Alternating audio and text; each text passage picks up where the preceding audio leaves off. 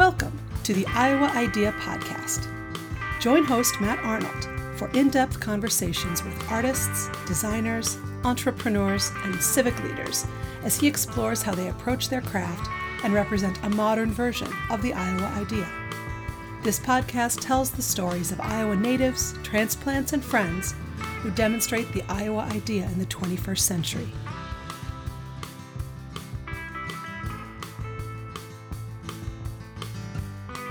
Use what you have until it becomes what you want. In this episode of the Iowa Idea Podcast, I'm joined by Kaleb Wyse. Kaleb, the fourth generation to live on his family farm in Iowa. Leaving business and accounting, he started Wyse Guide as an outlet for his passions in the garden and in the kitchen. With his YouTube channel, Kaleb's goal is to show viewers how they too can start a garden, no matter the size, preserve the food, create a meal, and create a home that they love to live in. With Wyse Guide, Kaleb works to pass these passions on to others. We dig into Kaleb's journey from farm life to accounting and back to farm life that embraces the principles of a traditional farm life with a modern twist where he embraces technology to share his passion and perspectives. It was an honor having Kaleb join me on the show. I thank him for sharing his time and insights. I hope you enjoy the episode.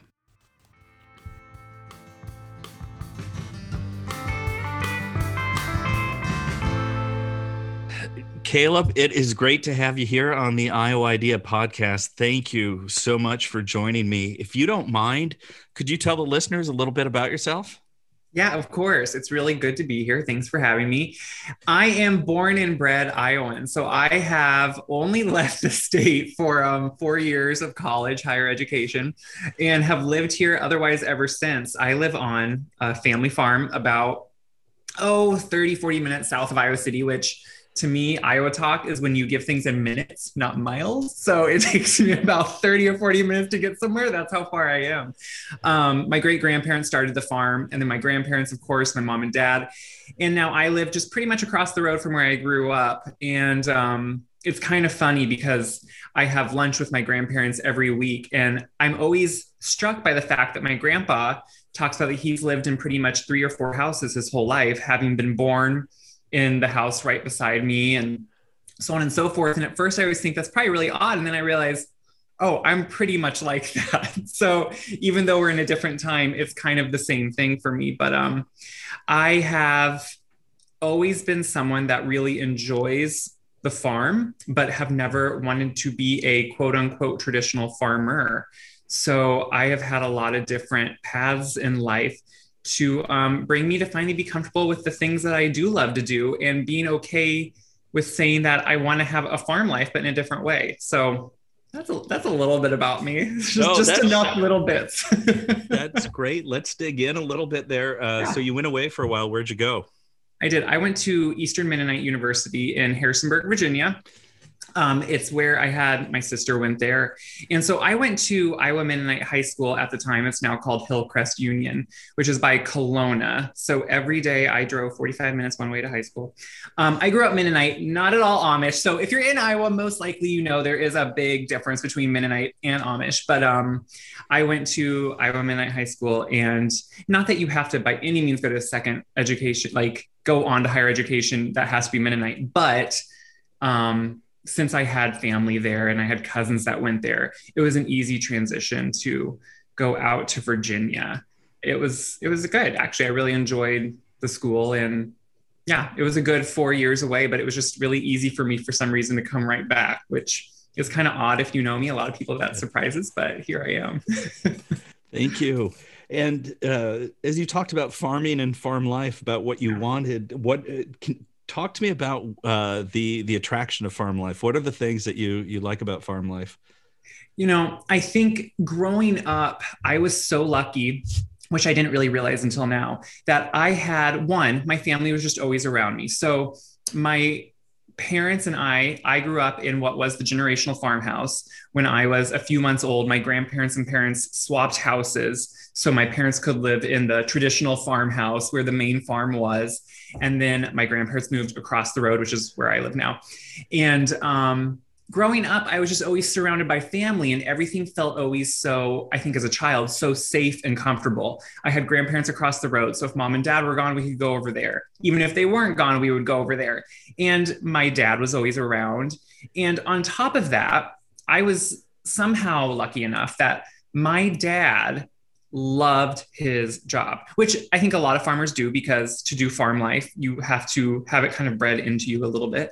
But he truly felt that his purpose was fulfilled every day on the farm. And while I don't know if that always maybe had the best family dynamics with my mom, because I don't know if she would have said every day should be spent like he did, but it left such an impression as to enjoying life. And I think that has some up to do why I like farm life. Growing up, my mom was a huge gardener and loved to be outside too. So I got all facets of outdoor life on the farm. While I didn't like necessarily tending to livestock or always doing things with harvest, I loved the concept of having these wide open spaces, not having neighbors like too close by. I mean, I don't live like out in the boondocks, but I do have just a lot of freedom and space, and it gives you then the ability to do things with pretty much with creativity. So I remember when I was young, I think I was in 7th grade, I put in my first flower bed that I had drawn up on a piece of paper. It had like a brick pattern in it. But we had the ability to do that because we had the space. So I think I always was so fed by that concept of farm life that it's just always been so ingrained in me. And I've never been able to quite see where I would have that freedom for creativity that I enjoy and the space to do that easily other places. Thank you. That's great. Out of curiosity, what type of farm, or what would you raise? I would say it's the most traditional, stereotypical Iowa farm. We had cash crops, corn and soybeans. And then when I was younger, Dad always did farrow to finish hogs. So we would birth them and then carry them all through until it was market.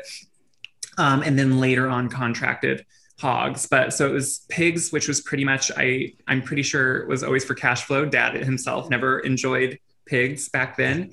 And crops were his passion. He loved it. He would go pick up soil in the spring and smell it and tell me about, that sweet fragrance the soil needs to have. And so I think I got an appreciation, even if it wasn't for the farm itself, but for the caring of it or the caring of the land that I don't know. I think it's just always carried through. That's great. So I know my maternal grandfather grew up on a farm in Kansas, and my father-in-law grew up country. yeah. A lot of actually contract equipment work, like going from farm and cutting and taking care of the wheat. And my father-in-law grew up on a farm in Nebraska, and loved my in-laws. My father-in-law passed away a long time ago, but my mother-in-law, so she grew up in Pittsburgh, the daughter of a bank president. Completely different life. Yeah, and they met at they met at the University of Wisconsin.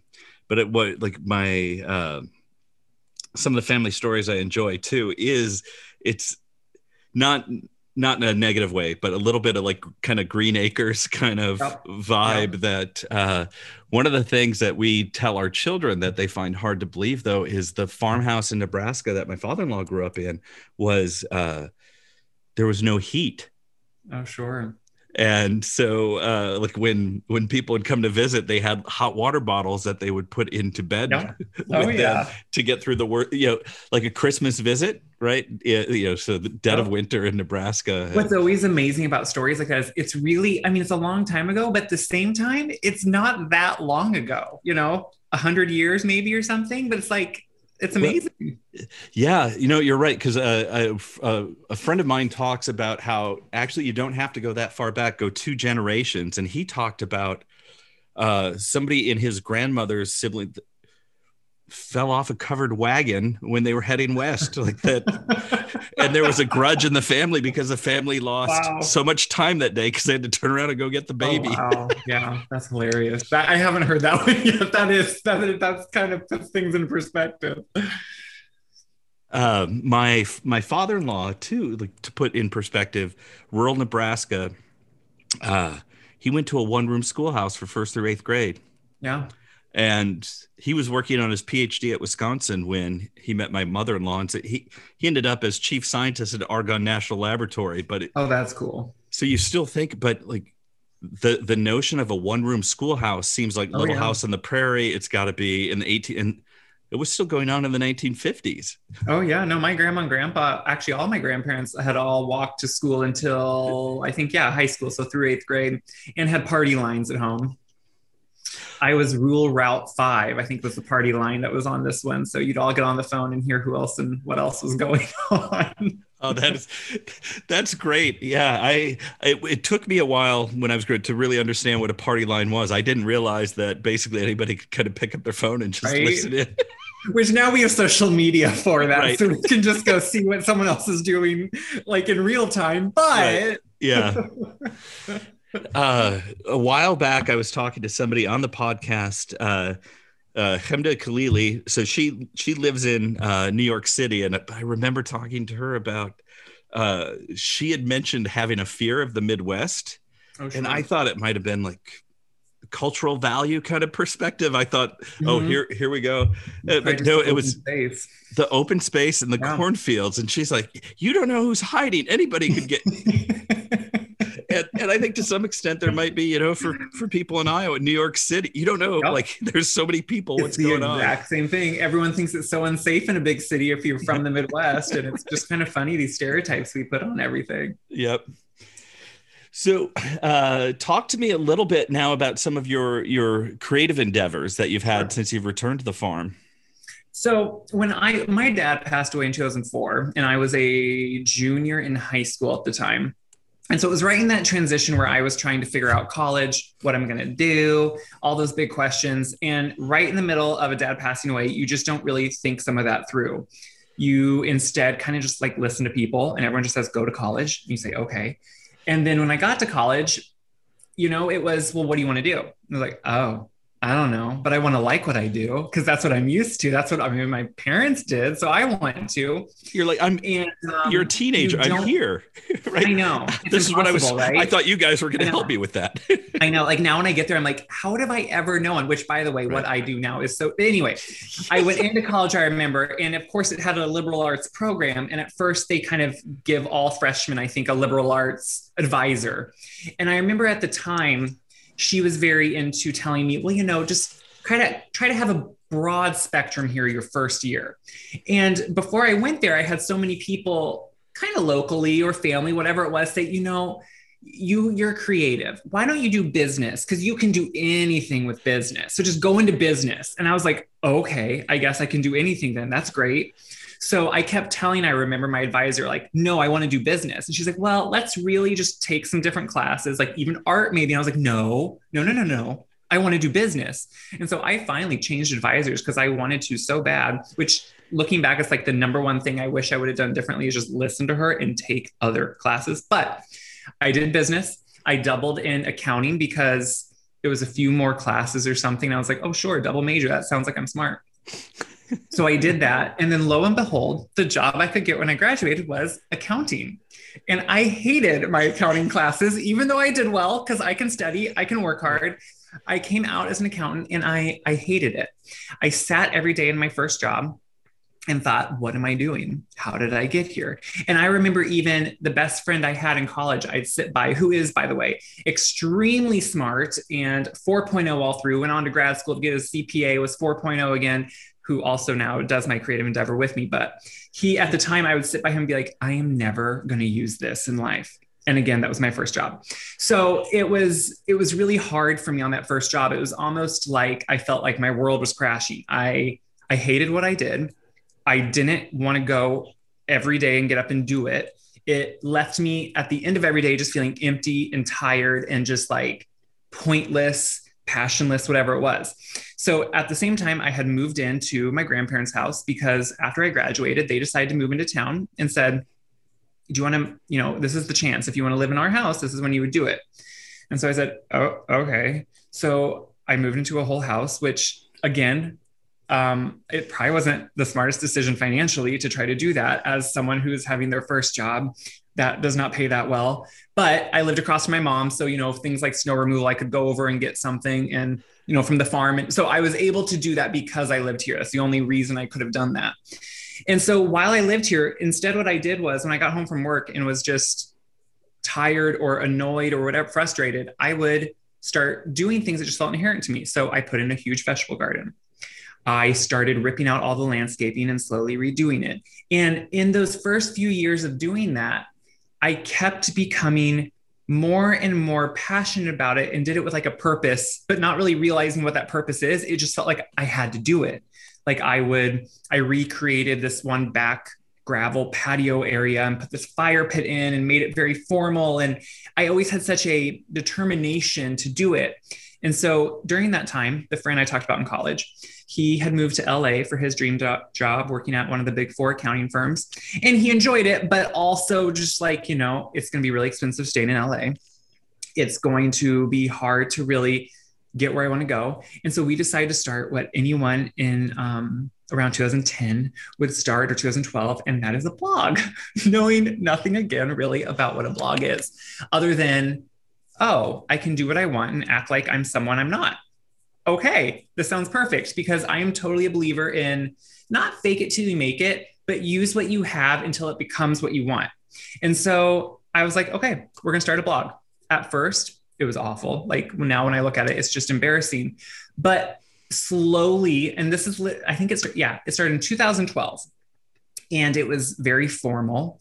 It was very, not pretentious, because pretentious at least has something to aspire to. I feel like at first it was just, this is what I'm doing. And I was trying to kind of be someone else, like not necessarily showing the gardens that I was enjoying doing, not even really showing the different things I did in the house. It was things that I thought I should do since I had a blog.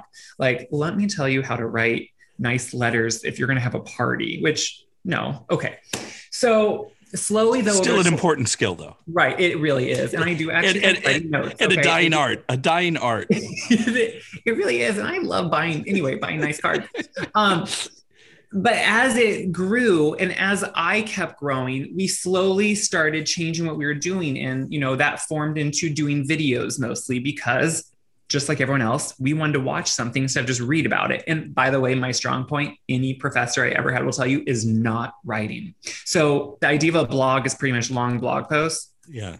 My blog posts had to be edited forever. They were awful. They just didn't get my point across, but videos did, because I am someone, with my voice inflections and everything, I express myself through word.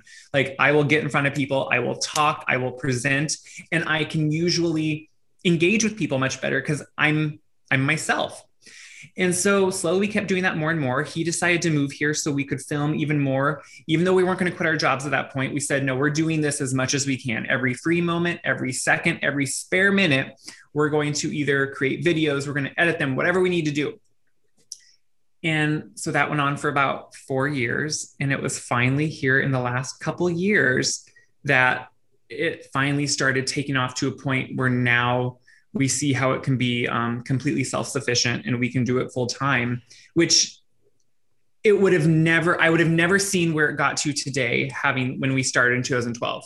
And I think that goes for obviously probably anything, but we decided pretty much to bank on the passion I had and believe that if we worked at it hard enough, which by the way, it's not like I'm like to retirement age, so we still have a long ways to go. But if we worked on it hard enough, that eventually something would come to fruition. And there was a lot of ups and downs through that. But I think the biggest thing I finally learned in the last couple of years when it kind of turned around, because I was about to throw it in a couple of years ago, was I decided to really just take off the whole caring how people perceive what I'm doing, and instead just saying, this is what I'm doing, come along for the ride and let's see how it goes. And it completely changed. It changed the way I was presenting things, and it made everything just more fun, because I think it was becoming to a point where I was pushing so hard for something that I didn't even necessarily know what, that I needed to stop pushing and just having fun with it. And which I hate to say, because that sounds like such a cliche, like just have fun with it and your passion will just somehow take you. It's like, okay, that doesn't always work, but right now, currently, that has worked for I us. appreciate that. Yeah, it's hard. Yeah. And if you don't mind, I want to actually tug on a couple threads that I was hearing here at first. And okay, you're raised Mennonite. I was raised Catholic, but I think kind of like from a Midwestern work ethic, like you go into kind of, then you do it. But like so early, it's more about having a job, right? Then like, where can you maximize your skills, stuff you can get paid for, your passion, right? It was like, you weren't supposed to question if you had a job, right? So that, and just, power through, or as I joke around sometimes with my friends in a good Midwestern, just pack all those feelings down. They'll come out sometime, but just push them down. So just kind of, interested in that, and just that I've had that feeling in my life too. And then kind of connecting that a little bit to the notion of your career, high school, the questions you had with your advisor. And I've argued this with many folks. It's hard because our previous generations, parents, grandparents, the world wasn't changing as fast. Right. And there was strong alignment between, you can go to do this degree program and it equals these careers. Right. But even for me, like, I wasn't able to go into digital design. Right. Like nobody in high school said there's going to be this emerging thing that's going to use the internet as a backbone. It's called the World Wide Web, and it's going to be crazy. But even as you said too, like with blogs or with YouTube channels, you know, I there's no way you could like tell a high schooler a few years ago that broadcast is shifting, media is shifting, and we actually have people that do these things, right? So I always find that interesting too, is how you find your way. That it's sometimes I think it's like water finds its easiest path. Not that anything we're doing is easy, but like you said, it's great when these passions and start, because you look back, there's a pattern. When you're in it, there feels like there's no pattern. And I don't know if any of that I've said resonates with you, but that's kind of what you're saying. It feels like a lot of my career. I remember when I got an accounting job, and I love my grandparents. I'm still so lucky still to have two of my grandma, my grandpa, my paternal grandparents still in my life. But I remember when I got my accounting job, to my grandma and grandpa, that meant my life was made. Because in their head, if you had an office job, it was like you were gold. They grew up during hard farming times. They did really well for themselves farming, but they had to work hard for it. My grandma was on the farm every day. And so to them, thinking that I went to college, got a degree, and then became an accountant, wow, I must be like living the dream. And I remember it's still sometimes, but I remember it being hard to explain sometimes to them when they're like, so how's it going or something? And me being like, well, it's not really what I want. Well, everyone has those times of jobs, but it's a good job and, blah, blah, blah. And it would be like, well, right, but you just don't get it. Something's wrong. And I am very much a feeling person. And for me, if something feels wrong, feels off, I'm not doing well. My life isn't going well. I'm not feeling good. And there are people that, yes, can go to a job every day, kind of like it, kind of not, but it's just what you do and they don't really care. And then there's someone like me who's like, I can't do this my whole life. Like something will break, something will happen. And so I think the work ethic comes in two ways. Like one, yes, I still went to the job. Yes, I had to pay bills, of course. But two, then I didn't mind coming home and working outside until dark, doing the things I really wanted to do. And I think for a long time, I remember even I was told at one point, well, don't you think you have enough in your yard? Like, do you really need to do more? And I remember being like, yeah, well, I mean, I want to. So, and that's just kind of how I am. Like, I am someone that's like, you know what? You kind of have to, at some point, when you have so many wonderful parental role models in your life, you have to, though, at some point say, I am my own adult now, and I'm going to have to do what I want to do to an extent. And it can be a hard shift, especially with that Midwestern mentality of always kind of standing in line, always just working hard, doing what's expected. To break that mold can be really hard, especially in a rural area where I get it, but I still get asked very often, So how does one make money on these things, whether it's Facebook or YouTube? You make these videos and you make money? And then it'll kind of be like, well, that's cute. And I'll be like, yeah, you can make money.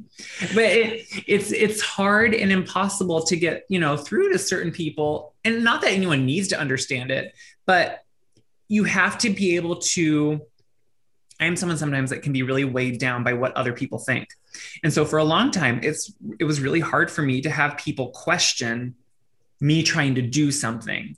Like, oh, you just want to be famous? Well, no, it has nothing actually to do with fame, even though I get that me putting myself on a Facebook video makes it look like that. But, we have such a different way now to reach people, and we have different avenues to do it. And yes, me being able to move back to Iowa, which would have been probably the only place I could have afforded to have a farmstead like I do, but then be able to try to reach a broad audience. Like, I feel pretty lucky that I live in a time where I could do that, because there is hardly any other time where, with what I would have wanted to do in life, I would have had the chance to move back to Iowa and still try to do that.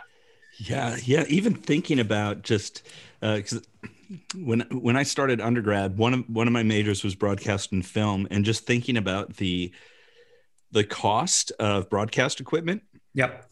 And also that it was, it was usually video, but even having high quality tape available, like just all the equipment. And then how are you going to get this distributed? And But now all of these new channels that exist that do make it possible for voices to be heard from all over the world. It's one of the things when the internet is at its best, those are one of the cool things. Yeah. No, well, and you can order it now and just have it shipped to you. That's what's amazing. Yeah. It's like, we don't have to find some camera store that has the specialty things.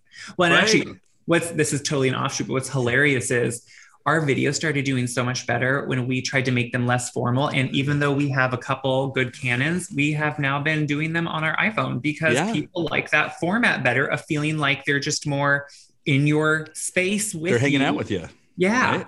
It's kind of amazing. But I mean, also iPhone cameras are really good too. So I remember at one point when I was in college thinking about, maybe I just want to check out a society, but I don't want to miss lots of weird pop culture things. Mm-hmm. And so this was really like before internet web stuff takes off. So my strategy was going to be buy a bunch of really weird magazines, the things that are sold in those. That's so I can get on like all kinds of mailing lists, right? That was how I was going to stay in touch, because I wasn't even sure if I was going to have a TV, right? Yeah. But like you said, now it's like you can connect. You need something very particular, special, and you can get it right away. Right. Which, I mean, that's what's really, that's what makes it possible for what we do to be able to do it. And the fact that we can be self-taught, whether it's, YouTubing a video we need to do to know how to edit better or whatever.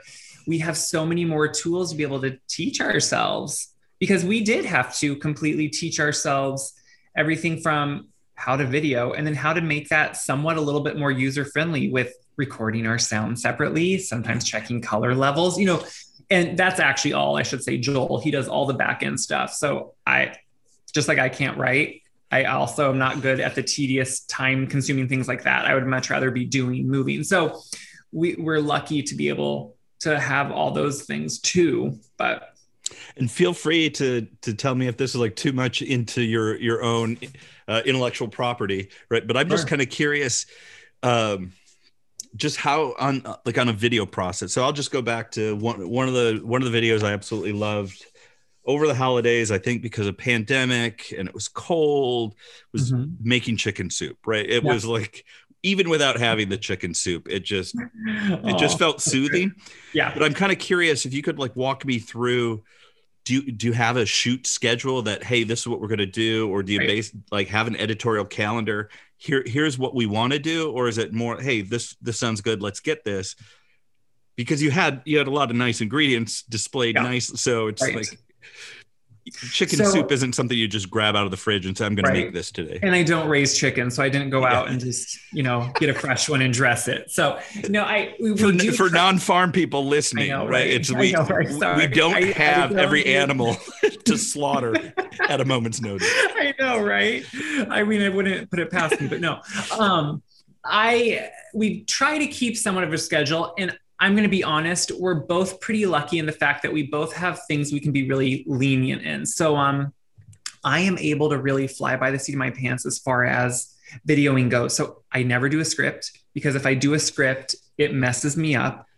I only do recipes I'm comfortable with. So I have made them, I have tested them, I feel confident in what I'm doing. And 3, Joel is then able to usually form that around whatever he needs to for his schedule. So since we know each other so well, we're best friends, we don't have to hire one of the other parties to actually be there. We have the ability not to be super scheduled. I mean, that's just how it is.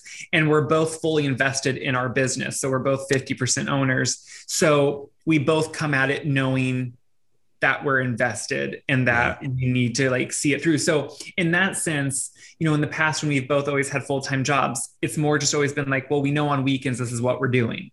So we don't really have to make a schedule, because that's what it is. It's going to be every Saturday and or Sunday. When it comes to other things, like when it comes like this last Christmas, we did 25 Christmas videos, and they aired from the day after Thanksgiving until, like 5 days before or whatever Christmas.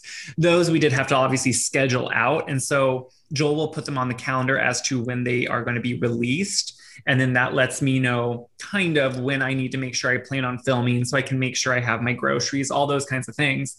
Because you have to have all those. And I am someone, to me, the ingredients, the back end, whatever it is just as important as the front. So I will totally promote organic. I will totally promote local. And if it's in the winter, that means I have to maybe go somewhere and get something better because I can't grow it. So I will make sure, even though you don't always see that in a video, that that's still how it is. Because for me, the most important part of any of our videos is the fact that I'm never putting on a show. I'm actually doing this how I would do it at home. So it's fully authentic. I care about the ingredients I put into my body just as much as I care showing you how I'm putting it together. So as far as regimen and schedule, we don't have, but authenticity is, I think, what we push higher. I love that. Personally, for me, when it comes to cooking, I'm more, my belief system is I over-index on the ingredient side. Yeah. Because I feel like the quality of the ingredients takes more pressure off of me, where I have friends that are chefs, and they can turn terrible things into good. I don't have that skill, right? But I do feel like if I have better ingredients, at least I'm presenting something better. So that's where I end up there. Really agree. One of the things I'm curious about too, as you're cooking and like you said, you're presenting, and these are things you'd like, is there a favorite recipe? I guess 2. I'm kind of curious on favorite recipe that, like, when you just want to show off your skills, what's your favorite thing? And then the other, maybe during pandemic or in the course of, what's a recipe that you've discovered that wasn't on your radar, and now you're like, oh, where have you been all my life? Right? Is there a new dish that you love? And then also, what's a favorite? So pandemic wise favorite, let's say, which this is honestly, I'm going to admit, my pandemic life and my non-pandemic life, since I live kind of in the rural area where I don't really go out every day, isn't that much different. That's fair. I kind of sometimes hate saying that because it sounds then like I really am backcountry, but it's just more, I mean, I live a secluded life most of the time, but so my social distancing isn't that hard in when you're farm life, there's a quarter of a mile away, it really isn't. And like during this last year, you feel very thankful for that. Yeah. There are other times maybe you question that, but during this year, you totally love it. But as far as like the food goes, my go-to always is usually something, for me, cooking is release. So I don't mind coming home. Usually I don't have 5 kids at home. So I don't have to worry about getting things quick. So I'm usually a slow process because I enjoy that release of cooking and eating, even if it's been a long day. But pandemic wise, and this is a video that has done actually surprisingly extremely well, is a sheet pan dinner, which usually I would have shied away from because I'm like, I hate kitschy things. I hate things that are like flashy, like sheet pan dinner all in one. But it is, I started this a few years ago and then I redid the video this year, but it is a pork loin with squash and apples all on one sheet pan. And it has the most cozy, homey flavors and smell, and is super simple, but is for some reason, not for me, and this all depends on where you're coming from, but are some combinations that you wouldn't do. So it uses cinnamon as a savory spice, which is one of my favorite things because it switches it up. But cinnamon gives you that instant, like, wonderful food memory, whether it's at your grandma's house, whether it's her cinnamon, whatever it is, you love that smell. And so when it's mixed with other like wonderful spices, you're instantly just taken back to that place. But with the squash and apples, what I love is I can use the squash I grow. I can use the apples I grow. And it's just with a pork tenderloin. So it's really quick. So that to me has been a wonderful go-to that you can do extremely quickly and still have kind of what a lot of people would consider now a really kind of elevated meal, just because, you know, it has a lot of times anymore, I feel like we eat on the fly or eat on the go, and we have a lot of like bowl meals where everything's just kind of thrown together. So when you have an actual kind of modified sit down meal anymore, it's kind of just a special thing. And so that one for me has been just like wonderful. A go-to one though, for me on a weekly basis, literally every week I am roasting probably multiple, but at least a sheet pan of mixed vegetables. And usually it's still ones that I'm holding over from fall. So beets, sweet potatoes, squash, carrots, whatever it is, and then using it in different ways throughout that week. So sometimes it will be on top of salads. Sometimes it will be blended into a pureed soup. Sometimes it will be on the side with a main. So that kind of is my go-to, what I prep kind of at some point during every week and then eat in different ways. And that's kind of always what I love going back to that, just because I'm someone in general that, again, this is going to not be stereotypically rural farmer, but I eat on probably the healthier side. And I always try to say, because I do put a lot of baking videos and I do a lot of candy making videos, especially on Christmas. And I always say in them, this is not something you eat all on your own in the corner. You make it, you enjoy it as a special thing, and you share it around. But I have always believed, and maybe it's just because I grew up with always huge gardens, but vegetables are always the answer. Everything else in moderation. So this is selfish of me, just on the vegetable garden side. So we have as far as like city yards, we have a decent sized garden plot in our backyard, but it's overall it's really small. And but one of my favorite things, or the two things I love growing, are tomatoes and hot peppers. So I'm kind of curious on, paint me a picture of what you're growing in your garden that you're using in your. So the gardens are pretty, I'm going to admit, they're kind of overkill. So like I said, my mom lives still in the generational farmhouse, and we both do gardening, and I kind of do her garden as what we use to can and preserve. So in her garden, we'll put around 15 to 20 paste tomatoes, and then we will put usually the green beans that we can and or freeze. We will do the tomatillos that I use with the tomatoes for salsa. And I do then always, of course, cabbages and kale over there that I'll do sauerkraut with and all those things with. And then the strawberries are over at her house. And then at my house, I have more, to me, the fun things that I enjoy. She has never, back when she was growing up, even into when I was growing up, it wasn't as common to have heirloom things. So to her, some of the tomatoes that I grow don't always look the most appetizing, but I love all the colored tomatoes. I like the flavor nuances they have. So I do. Heirloom tomatoes are a treat. And right. And the hard part is, if you have one out of your garden, you'll never want another one. Right. It's like, it kills you. You scoff at store-bought tomatoes. And honestly, that to me is what strikes me with a garden is, you have a garden one time and grow a few things you love. It will never taste like that from a grocery store. And that to me is like, if you want someone to start gardening, just grow a couple things you love. And the flavor to me is just, it's just beyond. So I do all the heirloom tomatoes here. And then I do, yes, all the hot peppers. And I will go the hottest I can because I love heat. So I will do the Carolina Reapers. I will do any of those. And then I do eggplant, of course. I also do more cabbage because I do lots of sauerkraut. I really like sauerkraut. And I do a lot of cauliflower and broccoli here. We both have large patches of rhubarb and asparagus. And then I usually do the sweet potatoes at my house, kind of depends. And then I do separate from it. So all of our vegetable gardens are in raised garden beds, which I will argue with anyone that is better than an in-ground vegetable bed. And then I do a large pumpkin patch here. So I take a little bit of the field and do, I don't know, maybe it's not a full acre. It could be closer to a half acre, but I do usually around 90 hills of pumpkins and squash and things. Now, are those like pie pumpkins, or are those more for carving? It started as all for decor, I'm going to say, but they're all heirloom varieties that are all edible in different ways. Okay. So some of them I definitely do eat. I obviously can't eat all of them. So wildlife gets some of them too. But they're one of the hardest things to grow, in all honesty, especially if you want to do it organically, because they just are. And even on top of that, to put them in a traditionally farmed field where bugs can just be. Yeah. And then, it can be a mess, but I still try I'm a glutton for punishment. So I tried pumpkins a couple years ago. I think I had 2 or 3 plants that I bought, and just skip right to the end. It was one of the most disappointing things because they grow so quickly. The leaves are so big. It's so exciting and dynamic. Yeah.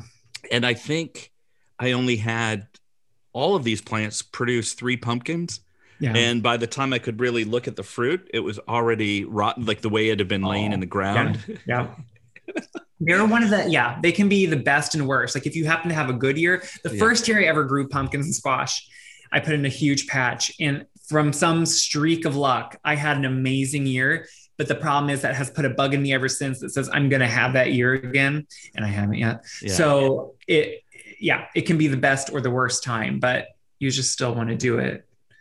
And since I have a blog, I always use the excuse that, I need them for decor. So one of the things I grew for the first time this year with the peppers was shishito peppers. Oh yeah, those are delicious. And because those, and then actually smaller tomatoes tend to be things that I can just basically just do a lap around, pull them and throw them right on the grill. But certain things where just a quick grill with no matter what else I'm making, having some of those always turn out well. The other thing that I'm growing too is, and this will probably sound really Iowa City, is I always try to plant lots of pollinator mix in our yard. Oh, good for you. Yeah, that's smart. And we live by a creek and a park, and I have been known to do pirate planting where I rough up some other areas by the creek, throw the seeds out there. Yeah, because it's just the weird thing is, like, there's so many plants that are being sold that are actually the way they're treated are harmful to bees, and so the neonicotines that they grow a lot of things with, which is why I start all my own from seed, is just because I'm like, it's one small thing I can do. And then I'm lucky enough to be able to have so many landscaped garden beds that I can put so many pollinating, attracting different perennials and stuff into those beds. But that's great. So wanted to dig in a little bit too. We because one of the themes on the podcast is always advice, and we talked a little bit about your advisor, and not to make you like relive anything traumatic, but you did say that in some ways you wish you would have listened to your advisor, like kind of older Kaleb talking to younger Kaleb. What was it that you think you or why do you wish you would have listened to the advisor? I've always been someone that loves the arts. I was always the odd one out in grade school and high school. I never wanted to do sports, which can be a thing in Iowa. I always had the interest in art classes, music classes, whatever it is. And I never gave myself the full, ever actually, even through college, the acceptance to just go into that and enjoy it. It always felt like I either told myself or had the feeling from other people that, the arts you can't do anything with. The arts are just kind of fluffy. It's the number one thing I really wish I really wish I would have done differently is take art classes when I had the chance, to not make fun of something in my head, even not that I would just tell myself, well, it's stupid to sit and draw something in a class because that's not going to do anything for me, or that's what I always heard. So I really wish I could go back. And even in college, like I remember in college, there was a paper making class, which at the time I just thought, what is that? And then I had a friend that did it, and it was, to me, the coolest process. You learned about paper pulp and how you actually pull and make paper. And it, being able to let yourself be open to so many of those things, I think would have been, well, obviously just beneficial, because we so often, and I see it still, but we so often put damper on creativity because we think it's not going to be bankable, which my question always is, how many people take their sport and become a pro athlete? Like, let's look at the statistics. Right. There are probably more paper makers than there are pro athletes. So on a ratio basis, right? You probably, right? If you go from the minor leagues of paper making to the big leagues, probably a lot better than a little kid in baseball. Yeah. I mean, I could talk about that forever, but that's what I really wish I could have let myself feel okay with, doing those different things. And even, I'm someone that I will never regret where I went or what I now majored in, because I am where I am now and I'm enjoying where I'm at. But if I would have to do it over again, those are things I definitely would have picked different. And just, I think we all, whether we like them or not, we have that person in our life that is maybe telling us something different than everyone else seems to be. Whether it's, hey, listen to yourself, or do you really like doing that? We often just have, it seems like, one person maybe that does that. And so we write them off. But it's amazing, as you age, you realize the people that stick out to you like that kind of had something that was right. So for me, that advisor, I didn't know her from Adam at the time. Yeah. And yeah, I wish I would listen to her and just taken some random classes, because it's not like I was in a hurry to be an accountant. So why did I push so hard for that? But it's hard to break down those stereotypes and walls in our mind too. And I totally get that.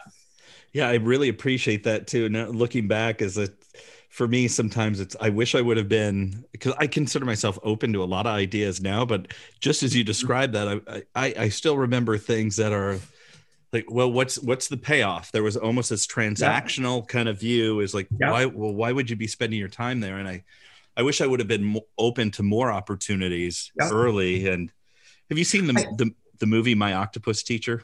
No. It's on Netflix.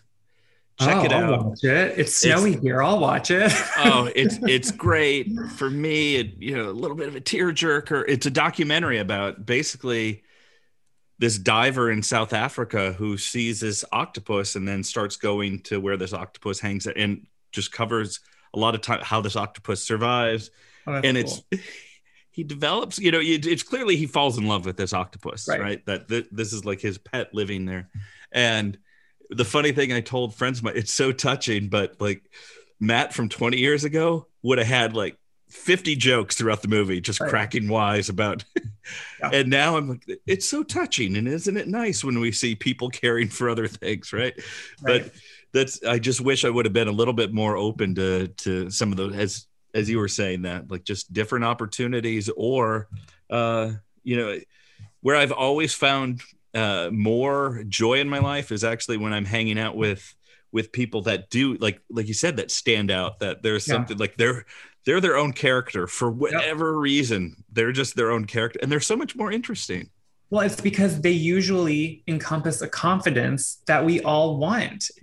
When someone is fully comfortable with themselves, isn't that what we all want? And you think back to every time maybe growing up that you did make a joke, or that you did, laugh when someone else said something about, someone. And you realize every time it's because you just wanted to do what you thought was fitting in. And now it's like, well, what was the point of fitting in? Yeah. I didn't want to turn out like any of them anyway. Like, it's kind of amazing how we don't realize that till we're older. And it's like, you so badly want to go into every school and just look for that kid that reminds you of you, and just be like, no, just like stick with it. Just like stick with what you like. Like, I don't know. And it's impossible because, life is life. And maybe we all need to go through those instances to even make us stronger and more confident on who we are, I guess. But right. Man, if you could take some of that away. So talk to me about some of the videos that you have coming up. What are you excited about? So this year we're going really full-fledged into gardening. We kind of, for the first time, started doing gardening videos last year. We hadn't really done a lot of them because filming outside is impossible sometimes, especially when we were using better equipment with lighting, with better cameras. You have to have scrims. You have to have, I didn't even fully realize I did a shoot with Better Homes and Garden that came out in 2020. And when they came and did the shoot, though, I mean, the amount of things they brought just to like dapple the sunlight outside to make things look right. And you just can't do that when you're us. So last year, we just did a lot more quick form gardening videos. And that's really when we started getting excitement from people. So we're going to do a lot more of those just to hopefully take people. I love this idea of taking people from like seed to harvest. So we're going to start seeds. We're going to plant them in my garden. And I try to always really push people. And what I'm hoping to show in all these is that whether you have as many gardens as I do, or whether you have one container you want to try to grow spinach in, like this is applicable to any of those facets. You can, you can grow anything anywhere, even if you just have one pot. And if that's something you want to do and gives you satisfaction, you should totally do it. So tons of gardening videos.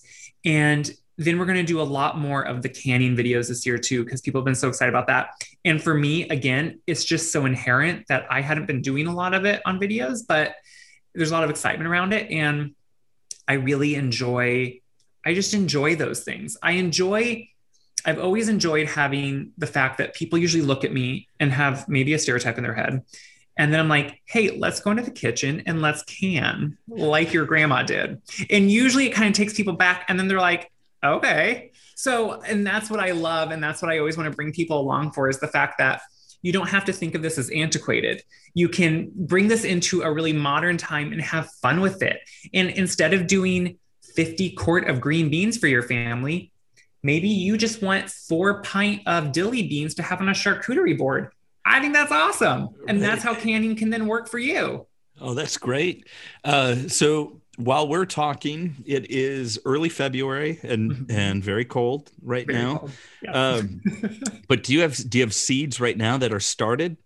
So in Iowa, I often have fallen trapped to this, and I'm not going to let myself this year. I start seeds too early, and that's usually all of our problem. Okay. Our last frost date for spring, I'm a little bit south in Iowa here, so I'm zone 5, but is May 15. So it's right around Mother's Day. So that means you cannot plant, or should not plant, and this hit me in the butt last year. You cannot plant tomatoes or peppers or any of those tender things until it was crushed. After that frost date. Yep. I thought I was doing well. I think I put everything in like early May. Yeah, because we had an early beautiful spring and it was warm. Yeah, and then we had that hard frost. Oh yeah, like mid-May, and a couple days later, everything was just laying on its side. And that's so probably here towards the end. If you want to, if you're someone that starts your onions from seed, which I mean, God bless you if you do that. I don't find it hardly worth it to do that at this point. Otherwise, early March, late February here, I might start, a few things. It would be things like cabbage, cauliflower, broccoli. Those things are going to be the earliest things I start, because I am someone that will always push seasons a little bit. And I will put things out under kind of a hot dome. So even if it's too cold out, I will transplant my broccoli, cauliflower, cabbage outside, put even just like a milk jug that's cut off the bottom over it. And that will create a little greenhouse. So then you can kind of start early, but there's not too many things that you can do that with. So I'm trying this year to actually say, even though I want to, I'm going to hold off on my seed starting until I actually should, which is what you always should do, but I'm always pushing it. So that's what I'm going to try to do. I do microgreens this time of year, and those you can just eat and do it, and they're so easy. And tell me what you're doing with the microgreens, or are those going into salads, or they're mostly for salads, or you can put them on sandwiches, whatever that is, or smoothies actually. What is wonderful about microgreens is they are so much more densely packed with nutrients, because you are condensing all that nutrients that's in that plant into that small, tiny microgreen, and you're getting such a much better hit of that. Not that matters. I totally get throw nutrients out the window. They taste great. And so they're a great texture and flavor to add because you can play around with things like, mustard greens, radish, and all that has slight little differences in flavor. And so they just add a little pop of something to whatever you're eating. And they give you something green to grow and eat during the winter, which here is a good thing. There you go. Yeah, a friend of mine who is a bonsai enthusiast, that's his calming practice, but he must have 20 to 30 bonsai trees. Oh, how cool. And one of the things he built at his this year he built what do you call kind of the domed greenhouse? Like a greenhouse? Yeah, kind of and I forgot the other term, but and then is he one of the arched ones more that look like okay. With plastic, wood, metal, a swinging door to get in. Yeah. But he also has warming electric warming pads. Yeah. And he has he's checking the moisture level in the soil. So everything is rigged up like on his phone. He can tell how moist and what the temperature is. So it's because he can't let things go into a deep freeze, but because they're still a tree, they do basically need dormancy. They need those chill hours every winter. Yeah. So this has been a big experiment for him this season. So we'll see how things go in the spring. Because then once it's nice weather, he'll put them all out throughout his yard. Right. But even like we were talking about May, some of these are big, heavy pots, and so moving those in and out of a garage. So that's kind of why he made that. The hoop house kind of thing. Some of the plants I try to keep, I'm really into agave, and I have like the biggest one I have. I mean, it's not massive, but it's probably at least 5-6 foot across and tall. And it has the spikes on all the leaves that come out, but saving it every year and carrying it in for, dormancy inside it's a beast. And I have had some deep wounds from that, but I still do it. I still do it every year. Oh, there you go. Kaleb, it was an absolute pleasure having you here on the Iowa Idea podcast. Thank you so much. And I might have to go back and watch the chicken soup video to just think about how cold it's going to be. Well, maybe make it this time instead of just watching. No, that's what I'm saying, right, is to actually go do it. No, thank you very much for having me on. It's been fun. Thank you.